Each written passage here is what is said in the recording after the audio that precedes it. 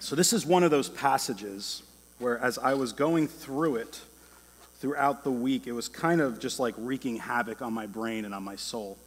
And you'll see in a few minutes why that is the case. But before we even jump into the text, I want to start by asking a question, and I'm stealing this question from a scholar named Craig Keener.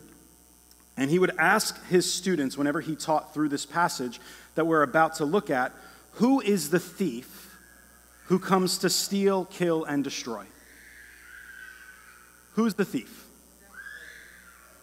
You can yell it out. Say it, I can't. Satan? Okay, cool. Any other thoughts on who the thief is? Great, we're going to get there. I'm not even going to tell you the answer, but you just wait and we're going to get there. So this past week, I think it was Tuesday, I was driving my son to school, and we hit a bunch of traffic. Like from the moment we jumped on the parkway, we were at a standstill, right? It's the worst, right? And so after about 15 to 20 minutes, it finally broke up, and the issue was that there was a wreck on the southbound side while we were going north, right? Now, I hate rubbernecking, right? Who hates rubbernecking? It's the worst. But you know what? You should all hate yourselves because every single one of us does it, because I would not have known about the car accident on the southbound side if I were not rubbernecking, right? So we're all guilty of it, and the reason why is because there's something in us that just draws us to chaos.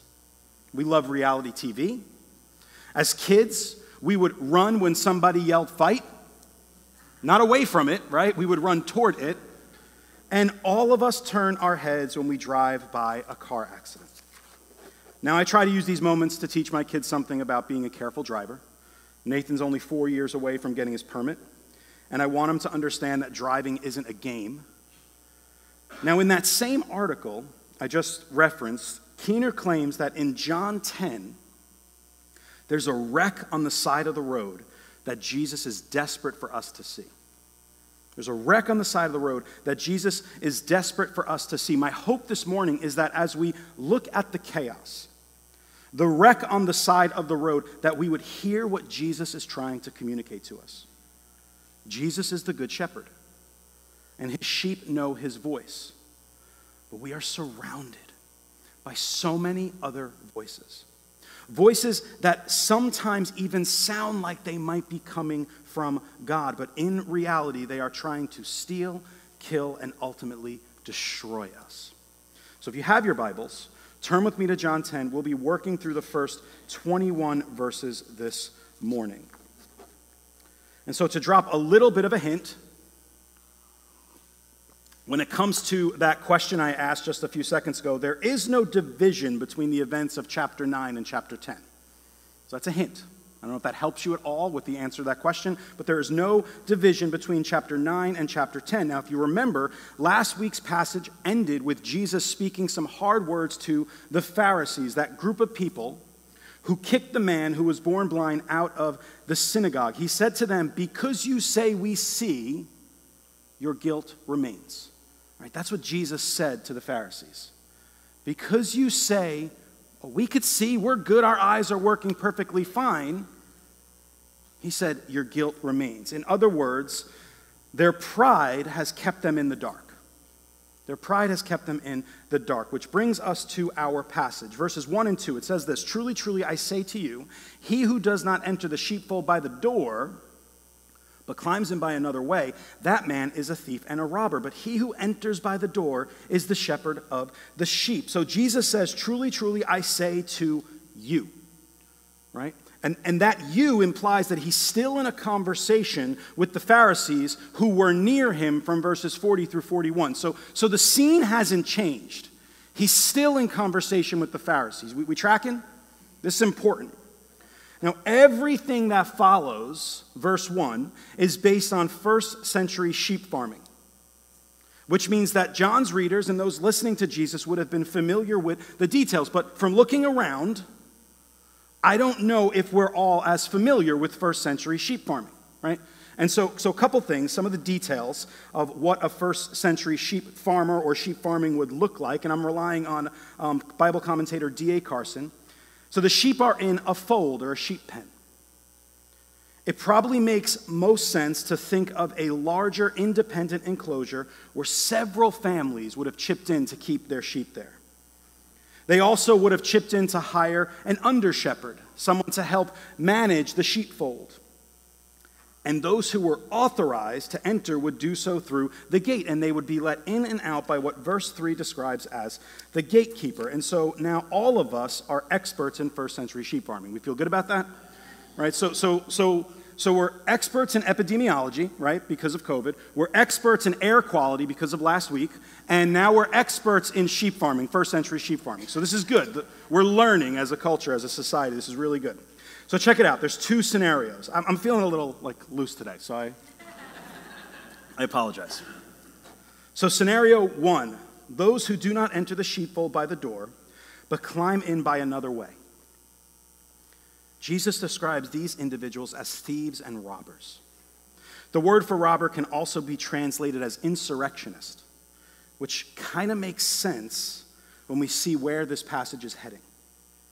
And then scenario 2, Jesus describes the person who enters by the door, and he refers to this individual as the shepherd of the sheep.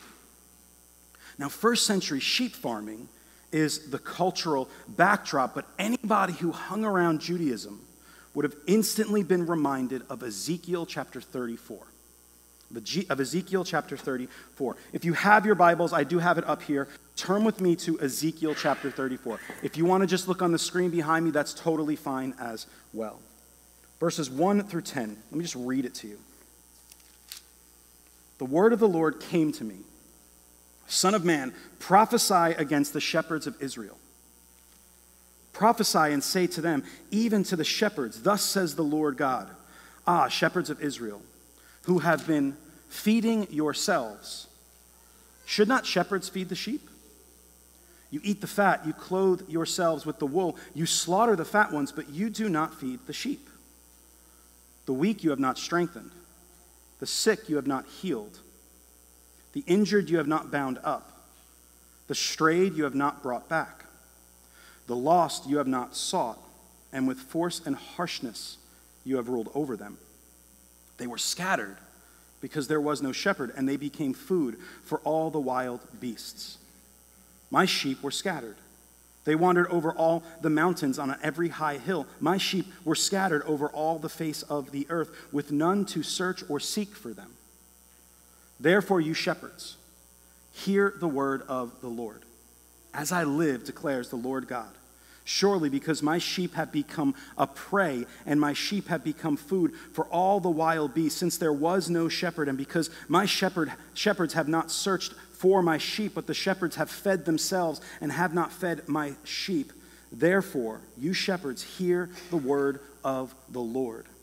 Thus says the Lord God, behold, I am against the shepherds, and I will not require my sheep at their hand and put a stop to their feeding. I will require my sheep at their hand and put a stop to their feeding the sheep. No longer shall the shepherds feed themselves. I will rescue my sheep from their mouths, and they may not be food for them. That's a tough passage. Because what God is saying, he's saying, all of you people who I have entrusted to care for my people, all of you leaders in Israel who I have entrusted with the care of my people, you have completely disregarded that calling. And not only have you disregarded that calling, but you've used it as an opportunity to feed yourself. What the prophet was communicating to the broken people of Israel was that their exile and their suffering, all that they were going through as a people, it wasn't their fault, it was the shepherds' faults. You catch that? It wasn't actually their fault. It was those who were responsible for them. It was their fault. I read through this passage, and I'm immediately reminded of a movie called Good Will Hunting. I'm not sure if you've seen it. It's about a young guy growing up in Boston who's constantly getting himself into trouble in school, trouble with the law. At the same time, he's like an absolute genius, like an incredible genius. And there's a scene at the end of the film where he's sitting with his therapist, who's played by Robin Williams, and Williams is reading through Will's file, and everything in the file is about how he had been physically abused as a kid by the very people who were supposed to care for him. And as they talk through it all, Robin Williams' character looks at Will and says over and over, "It's not your fault. It's not your fault." It's a powerful scene. Those whom Yahweh entrusted with the responsibility to care for his people abused and exploited them, and they did it in the name of God with a Bible under their arm. That's what's happening here. And so after Jesus heard about the man born blind being kicked out of the synagogue, this is the parable he tells, and Ezekiel 34 is the passage he uses to make his point. Now, we're going to further unpack that, but let's keep reading in our text. Verses 3 through 6. To him, the gatekeeper opens. The sheep hear his voice, and he calls his own sheep by name and leads them out. When he has brought out all his own, he goes before them, and the sheep follow him, for they know his voice. A stranger they will not follow, but they will flee from him, for they do not know the voice of strangers. This figure of speech, or this parable, Jesus used with them, but they did not understand what he was saying to them. Now, there's a little bit of ambiguity in the parable. Right? Who is the gatekeeper? Who is the shepherd? Now, most of us know that in just a few verses we'll learn about the nature of the good shepherd, but we're not there yet. Some have argued that the gatekeeper is a reference to the Holy Spirit. Maybe. There's nothing heretical there. But what I think is more important is how this particular shepherd operates. And it's important because it's side by side with how the shepherds of Israel behaved. How does this shepherd operate? Well, this shepherd speaks in a language or a voice that the sheep know and understand. Shepherds actually did this sort of thing. They would have a specific call that they would use with their flock. And the sheep would hear this call and they would kind of come out, and you'd be able to distinguish who are your sheep. But also notice that this shepherd, he calls his own sheep by name. He calls them by name. And the text says that he leads them out. Think Joshua, who was called by God to lead the people of Israel out of the wilderness and into the promised land. And notice that this shepherd goes before them. So he speaks their language, he knows their name, and he leads from the front. Right? He speaks their language, he knows their name, and he leads from the front. In fact, this shepherd's not willing to ask anything of his sheep that he isn't willing to do himself. That's the kind of shepherd that's being portrayed. And that's the shepherd that's being put up against these Ezekiel 34 shepherds. And it's also the shepherd that's being put up against these religious leaders that booted that guy out of the synagogue. Right? Are we starting to see who maybe the thief might be? Who the one who's seeking to kill and destroy? The point is that Jesus is showing us the nature of a true shepherd, of a good shepherd, not one who abuses or exploits their authority, but one who uses their authority to uphold those under their care. Now notice that those listening, right, it says it right in verse 6, they did not understand what he was saying to them. It could be that Jesus was still beating around the bush a little, maybe. It could also be that the Pharisees understood themselves to be on the righteous side of Ezekiel 34. It could be a mixture of both, but either way, Jesus isn't finished. Let's keep reading.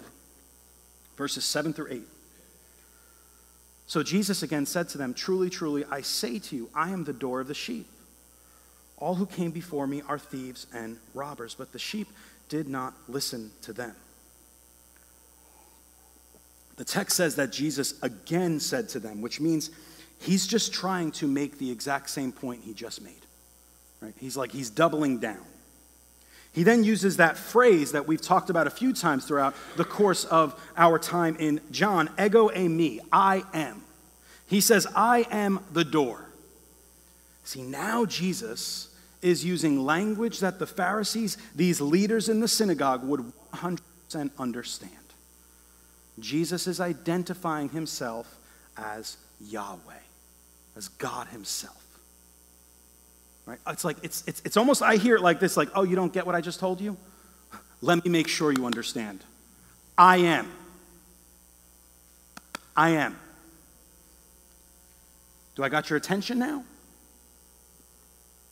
He then says that all who came before him are thieves and robbers.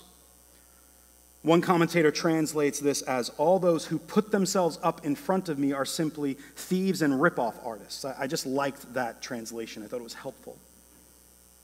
Now, it's important to realize that Jesus isn't referring to people like Moses, Isaiah, Jeremiah, and others who heard God's voice and served him faithfully. This is where context is so important.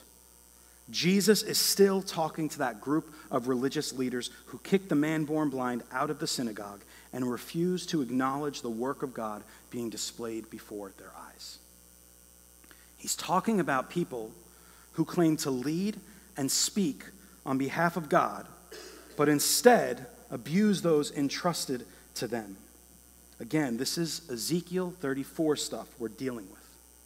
And so Jesus is basically saying, you are just like the former shepherds of Israel, who fed themselves, who did not strengthen the weak and the sick, who didn't bind up the injured or care for the strayed and the lost, who used force and harshness to rule over them. Those phrases right there are things that kind of like prick my heart. That these shepherds of Israel used force and harshness to rule over the people of Israel. And so I'm reading this passage all week. I'm studying this passage. I'm sitting in it. I'm wrestling with it. And the question, I'm like, okay, what does this have to do with us? What does this have to do with us? When I was in seminary, I had a professor who would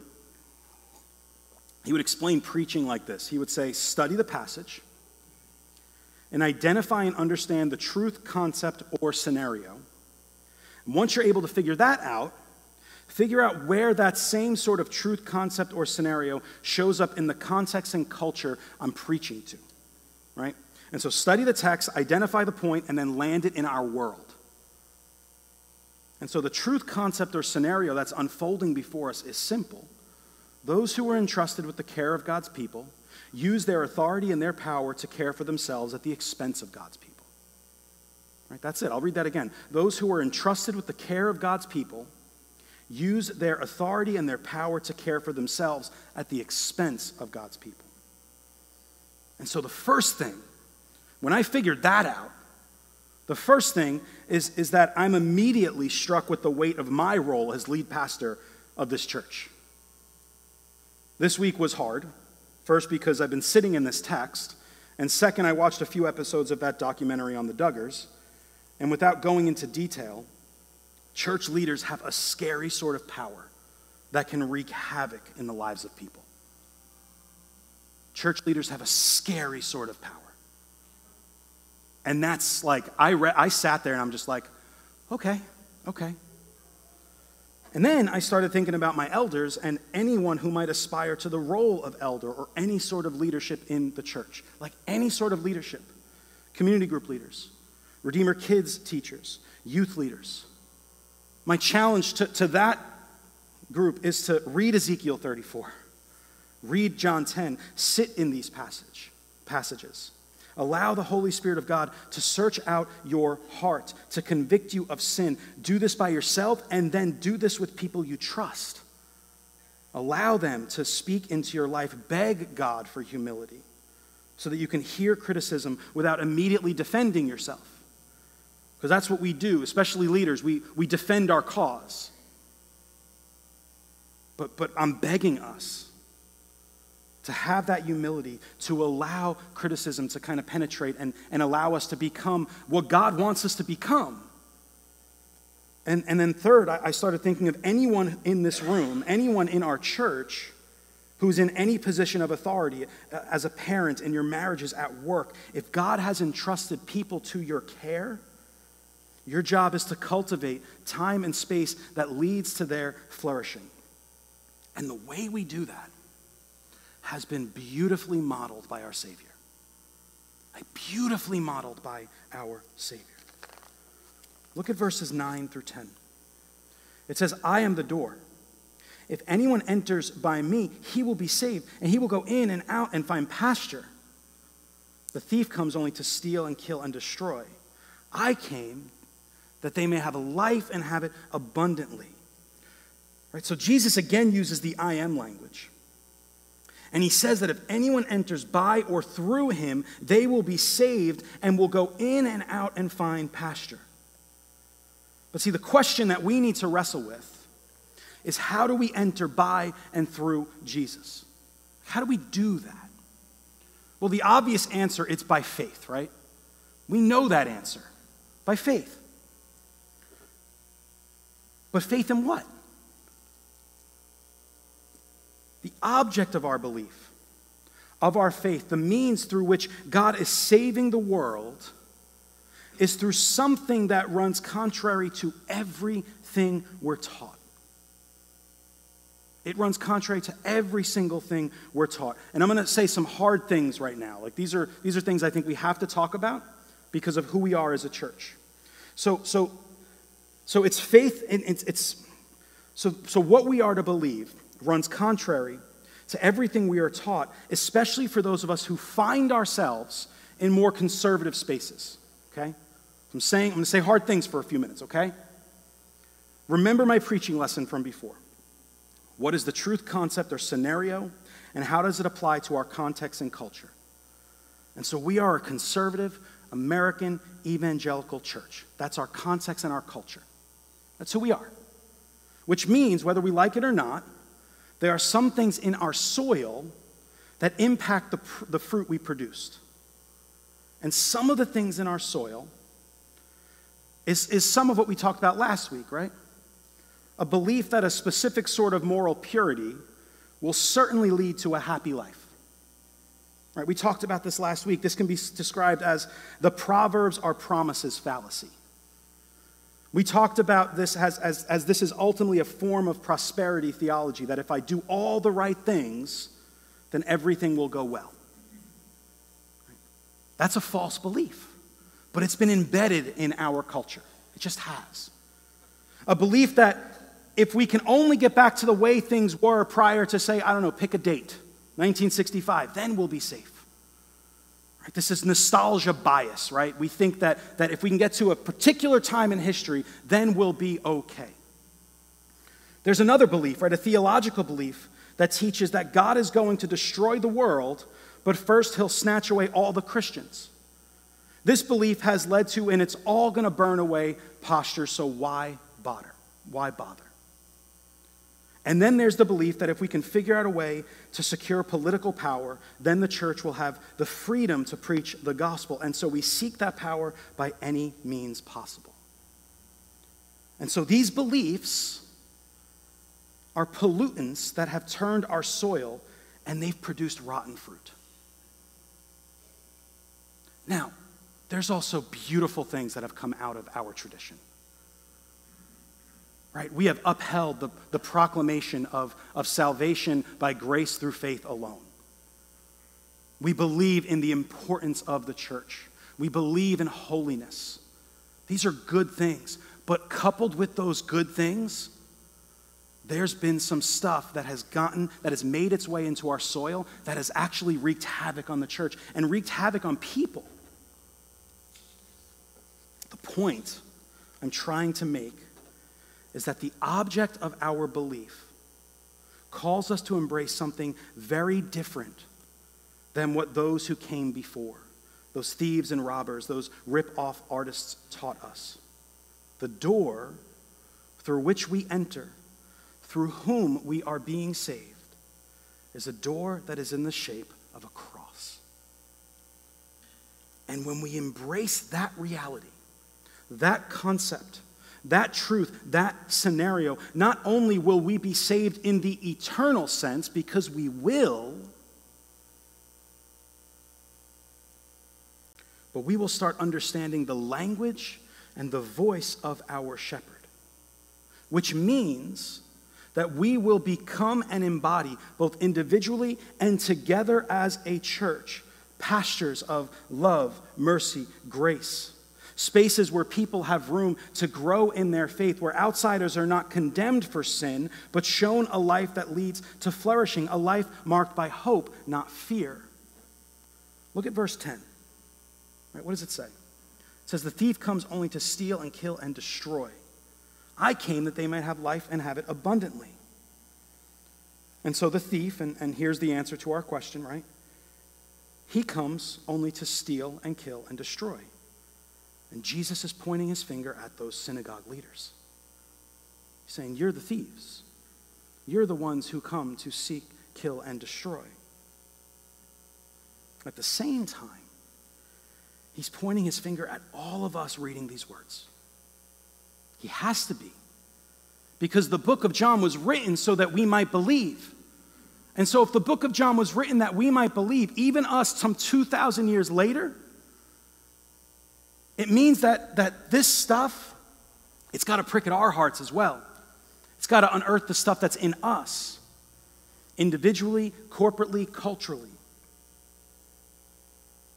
All of us who have embraced something other than the gospel of Jesus as the means of flourishing and hope in this world. All of us who have cast out the broken because of some standard we made up. All of us who have been shaped by the American evangelical world rather than by Christ. Jesus did not come to condemn the world. The reason he came is so that we might have life and have it abundantly. Okay? That's really good news, right? He came so that we might have life and have it abundantly. And that life is the life we have with God in Christ. And a way that I kind of want to articulate this abundant life, it's that it's filled to the brim life. It's filled to the brim life. And as we nurture it, cultivate it, give space for the Spirit of God to work in and through it, it overflows into the world around us. And those of us who are sheep, we're going to recognize that. We're going to hear that voice. We're going to hear that language. We're going to be able to smell it out. And so what I'm saying is that in order for us to create that space, in order for us to create that time, we need to move toward God. We need to spend time. I mean, to be basic, right? To go back to basics. We need to spend time in this book. We need to spend time on our knees praying. We need to spend time in silence before God. We need to spend time praying with our brothers and sisters. And we're going to be doing that more. We're going to be providing more space for that to happen. Right? Pastor Tim sort of introduced a little bit of that this morning and said if you have, or not if, right? Because all of us bring something into this room, right? Slip your hand up and get prayed for. But we need to create that space, that time, so that we might be conformed to the image of Christ. And that means we need to be careful of the other things we're allowing to shape and form us. Right? Whether it's news media, whether it's social media, whatever the case may be, don't hear what I'm not saying. I'm not saying that we need to completely remove ourselves from the world. I'm not saying that everyone should go out and cancel all their social media accounts, or maybe you should, but I'm not saying that. I'm wrestling with that myself personally. I'm like, when do I just cancel it, right? When do I just finally just cancel it all? But that's not the point I'm trying to make. The point I'm trying to make is what is shaping and forming us. And the way you can kind of tell the thing that's shaping and forming you is if your life is marked by love, mercy, and compassion, or if your life is marked by fear, anger, and condemnation, right? Those are kind of the litmus tests to kind of see, who am I? What's shaping me? What's forming me? Is it Christ and his Spirit and his word? Or is it this world that's bent on stealing, killing, and destroying, right? These other voices, these other teachers, these other ways. God wants to do something with us. And he wants all of us. He wants every single bit of us. And so he's tapping us right now. He's saying, what are you going to do? Which pasture are you going to hang in? That's a good question, right? Which pasture are we going to hang in? Where are we going to feed? And we'll know. We'll know, right? Even like when you eat something you know you probably shouldn't have eaten, right? How do you feel the next day? Right? Not so good, especially as you get older. I'm noticing this, right? I turned 40 and all of a sudden, like, I can't eat the same things I eat. I'm like, what's happening, right? Like, what happened to my 16-year-old body, right? But then when you, like, eat the good stuff, right? When, like, most of your plate is green, you know? And, like, you know, right? Like, there's a palm full of protein, right? Like, everyone, here's your protein, right? The next day, you feel kind of good. You're well hydrated. You feel great, right? Like, there's a spiritual sort of analogy there, right? Like what are we feeding on?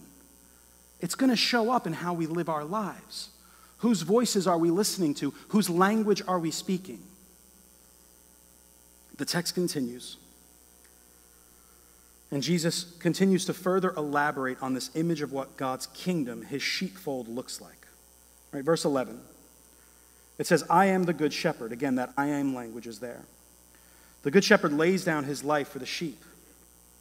He who is a hired hand and not a shepherd, who does not own the sheep, sees the wolf coming and leaves the sheep and flees, and the wolf snatches them and scatters them.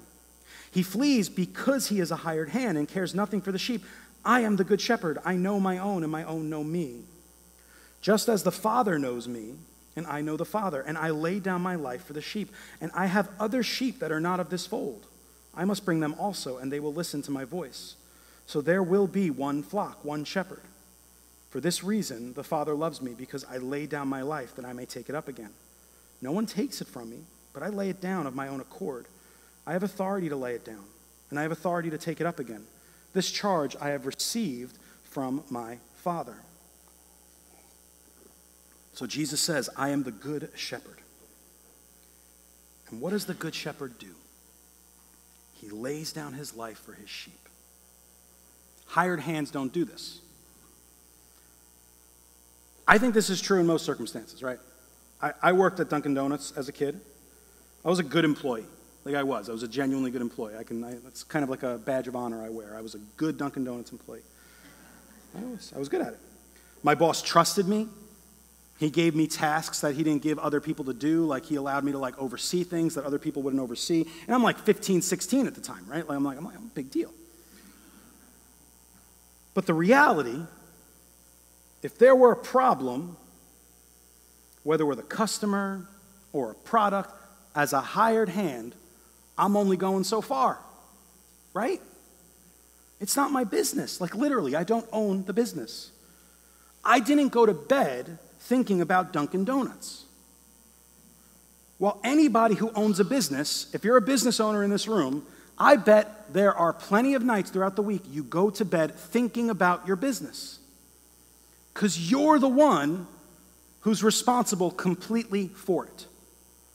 That's just how it goes. That's the nature of being a business owner. The point I'm trying to make is that the sort of sheepfold we belong to is not one who's managed, not one that's managed by a hired hand, but one that is ruled over by a shepherd who knows us.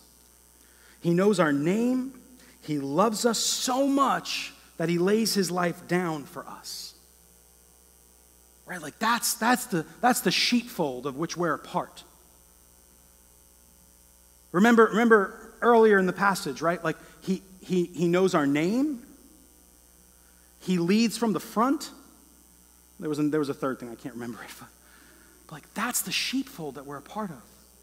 And he speaks our language, right? I remember I was reading through, in seminary I had to read John Calvin's Institutes, which is like this, it's a lot of words. But one of the things he says, he argues that how God communicates to us, like even through his word, is the same way that a mother or a father kneels down and speaks in baby talk to their children, right? Like that's how he communicates with us. And so there is it, right? He speaks our language. He knows our name. Like even that right there. Like how many of you work for a company where your boss probably doesn't know your name? Right? But the King of Kings, he knows our name. And he knows it so well because he's written it down in the book of life. I mean, that's the sheepfold that we're a part of. That's the pasture that he's saying, like, come eat here. And it's like, and again, I'm reminded of like having kids. It's kind of like when you say to your kids, it's like, no, don't have another piece of cake. Like, stop having cake. Like, have broccoli. And they're like, well, like, I don't want broccoli. But like, no, just like, this is better for you. Right? Like, that's what Jesus is saying. He's like, come to my pasture. Like, come to my pasture, stop. Like, why you keep eating all that stuff? Right, but here's the thing, right? Like, I think for some of us, maybe many of us, like, what's coming to mind is like, well, yeah, like I shouldn't, watch that sort of movie, or I shouldn't listen to that sort of music, or I should, whatever, right? Like, we have a list of these like moral categories. And there might be truth to that stuff, but it's the sneakier things that we have to be aware of. The things that use languages that sound like God's voice. Right? Remember, the Pharisees, like, they came in with a Bible under their arm, saying like, no, I'm kicking you out of the synagogue. Or like they dragged that woman out, right? And they said, what are you going to do with her, Jesus? Let's stone her. Right? No, we got to be careful, right? Like, there are those things, right? Like the obvious moral things. But it's the stuff that sounds like Christianity. But it's actually marked by like some weird sort of like power trip, or weird sort of like grab at some authority. And Jesus is like, nah, that's not my kingdom. That's not my pasture. Like, stop going there. I know it looks like it, but it's not it. My pasture, it's marked by love, compassion, mercy, peace, grace, forgiveness, humility, death. It's not marked by grasping at power. It's not marked by political, moves and sort of things. It's not marked by lording over leadership over people. It's marked by all the other stuff. In fact, those people, right, we've used this phrase, they're borrowing or stealing tools from the enemy to do what they perceive as the work of God. And Jesus is like, don't eat there. Like, their Yelp reviews are trash. Don't go there. It's a bad place to eat. I'm all over the place. I'm sorry. Turn me back to Ezekiel. I want to read the next part of that. Starting in verse 11, and I have this up on the screen as well. Right, he just went in on the shepherds of Israel. Like, he went in on the shepherds of Israel. And he even said, I'm against you. Then he says this, for thus says the Lord God in verse 11, behold, I myself will search out for my sheep and will seek them out. As a shepherd seeks out his flock when he is among his sheep that have been scattered, so will I seek out my sheep. I will rescue them from all places where they have been scattered on a day of cloud and thick darkness. And I will bring them out from the peoples and gather them from the countries and will bring them into their own land. And I will feed them on the mountains of Israel, by the ravines and in the inhabited places of the country. I will feed them with good pasture. And on the mountain heights of Israel shall be their grazing land. There they shall lie down in good grazing land. That sounds like Psalm 23 a little bit, right? And on rich pasture they shall feed on the mountains of Israel. I myself will be the shepherd of my sheep, and I myself will make them lie down, declares the Lord God. I will seek the lost, and I will bind up the injured, and I will strengthen the weak, and the fat, and the strong I will destroy. I will feed them in justice.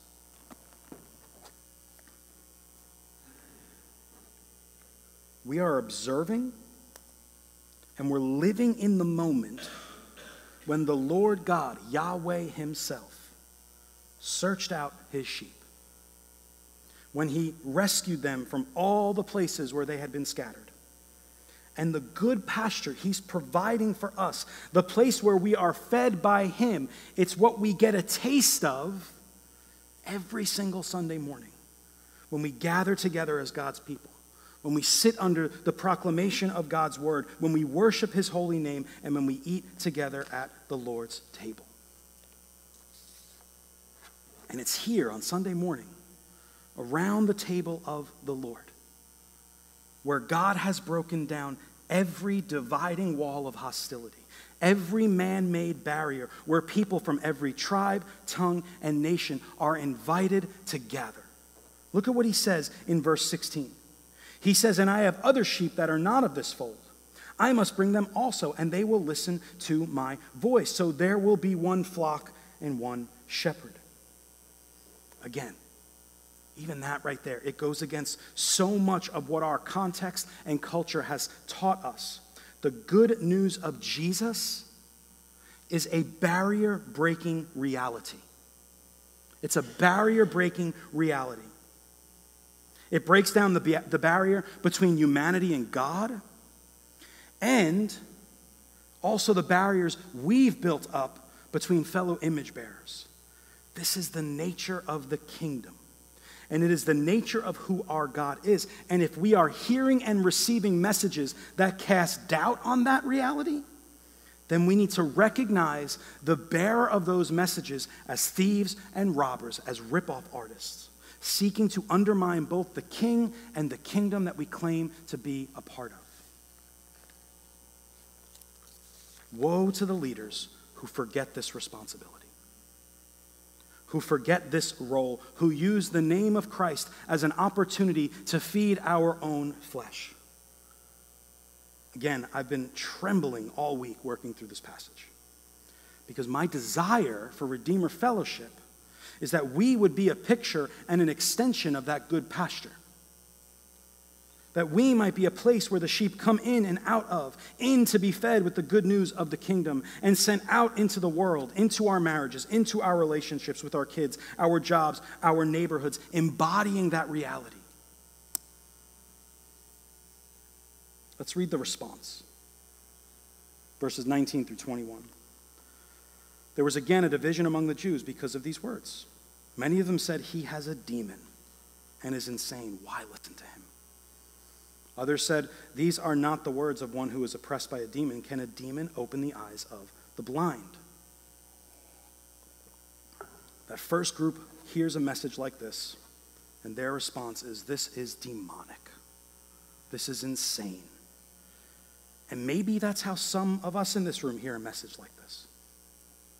But if I can challenge and encourage you, hear the words of Jesus, not me. Hear the words of Jesus. Read passages like the Sermon on the Mount to understand, what does it look like to live in light of the kingdom of God? Read that and then compare it to what we believe about this world. Read Ephesians 5, verse 15 through 6, chapter 9, and see God's holy vision for the household. See that it is a picture of mutual submission, where husbands are submitting to wives and wives are submitting to husbands, where parents are submitting to children and children submitting to parents, where people in the workplace are submitting to one another. Like, this is the picture of the kingdom, this mutually submissive, humble, God-honoring pasture that we're called to feed in. This is good news, Redeemer Fellowship. Like, this is good. We preached a sermon series years ago now, right? I'm at the point now where I could say years ago, on the Sermon on the Mount. And that whole series, the whole kind of concept of that is that God is introducing into the world an upside-down kingdom. An upside-down kingdom, but the reality is that it's not upside down for him. Right? It's actually how he is. It's in his nature. Remember, because of who Jesus was, he did not count equality with God a thing to be grasped, to be exploited for his own gain. Because of who he is. Like, it's in his nature to be self-giving, to be humble, to be loving, to be compassionate. It's in his nature. It's who he is. And so if that's who God is, then we need to embody that same sort of ideal as we march through this world. We just have to. And we can't be taken by all the other voices and languages that are being spoken around us. We can't be taken. Redeemer Fellowship, there's so much at stake here.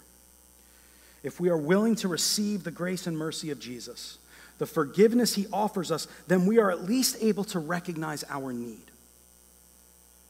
Jesus wants us to recognize our need, and he also wants us to recognize that our need is probably definitely larger than we could ever imagine. But what this also teaches us is that the grace of God made room for us. The grace of God made room for us, and it made room for us through and by the self-giving and self-denying, humble love and work of Jesus, who laid his life down for the sheep. Woe to us if we use this freedom we have received in Christ as an opportunity for the flesh. Jesus has so clearly shown us how he saved us. Right? You ever wonder, why? Why did he have to? Couldn't he have just kind of you're saved? Why couldn't he have just done that? Why couldn't he have just snapped his fingers and all of our sins were forgiven? Oh, the cross teaches us something. Right? There's power in the cross because it is through the cross and the resurrection of Jesus that our sins are forgiven, 100%. There's power in the cross. There's also a model and example that is laid out for us in the cross. Right? The ancients called this Christus exemplar, the example of Christ. Right? It had to be a cross, or else we would have no idea that God is self-giving. We wouldn't get it. The cross shows us who God is. We talked about this a few weeks ago, right? When I am lifted up, then you will know I am. When I die on that cross, you'll know that Yahweh was here. And again, that goes against every single one of our categories. Jesus showed us how he saved us. And he wants us to live in a manner that reflects that same love to the world around us. That's good news, Redeemer. Good news with some hard things, some hard words about a culture that we're all a part of. We are, myself included. Like I said, this week was hard reading through this passage, watching documentaries that maybe I shouldn't have watched because it really didn't do anything good for my soul. But maybe it did. Maybe it reminded me of something. Maybe it challenged me in something. But God is calling us to something so beautiful. Come and eat in his pasture. Come and eat in his pasture. Let me pray for us. Father in heaven, oh, Lord, we love you. Lord, I pray that the words I spoke this morning were words that came from you. And Lord, whatever was not, Lord, I pray would be disregarded. That your Spirit would take everything that needs to be heard by all of us, Lord God, and that you would convict us of sin, Lord, wherever we might be struggling, Lord God. Draw us to you. Conform us to the image of your Son, Jesus, Lord God. Make us holy as you are holy. Oh, Lord, we love you with all of our hearts. We thank you for the cross. We thank you for the resurrection. Give us grace. Help us to walk in faithfulness. In Christ's name we pray. Amen.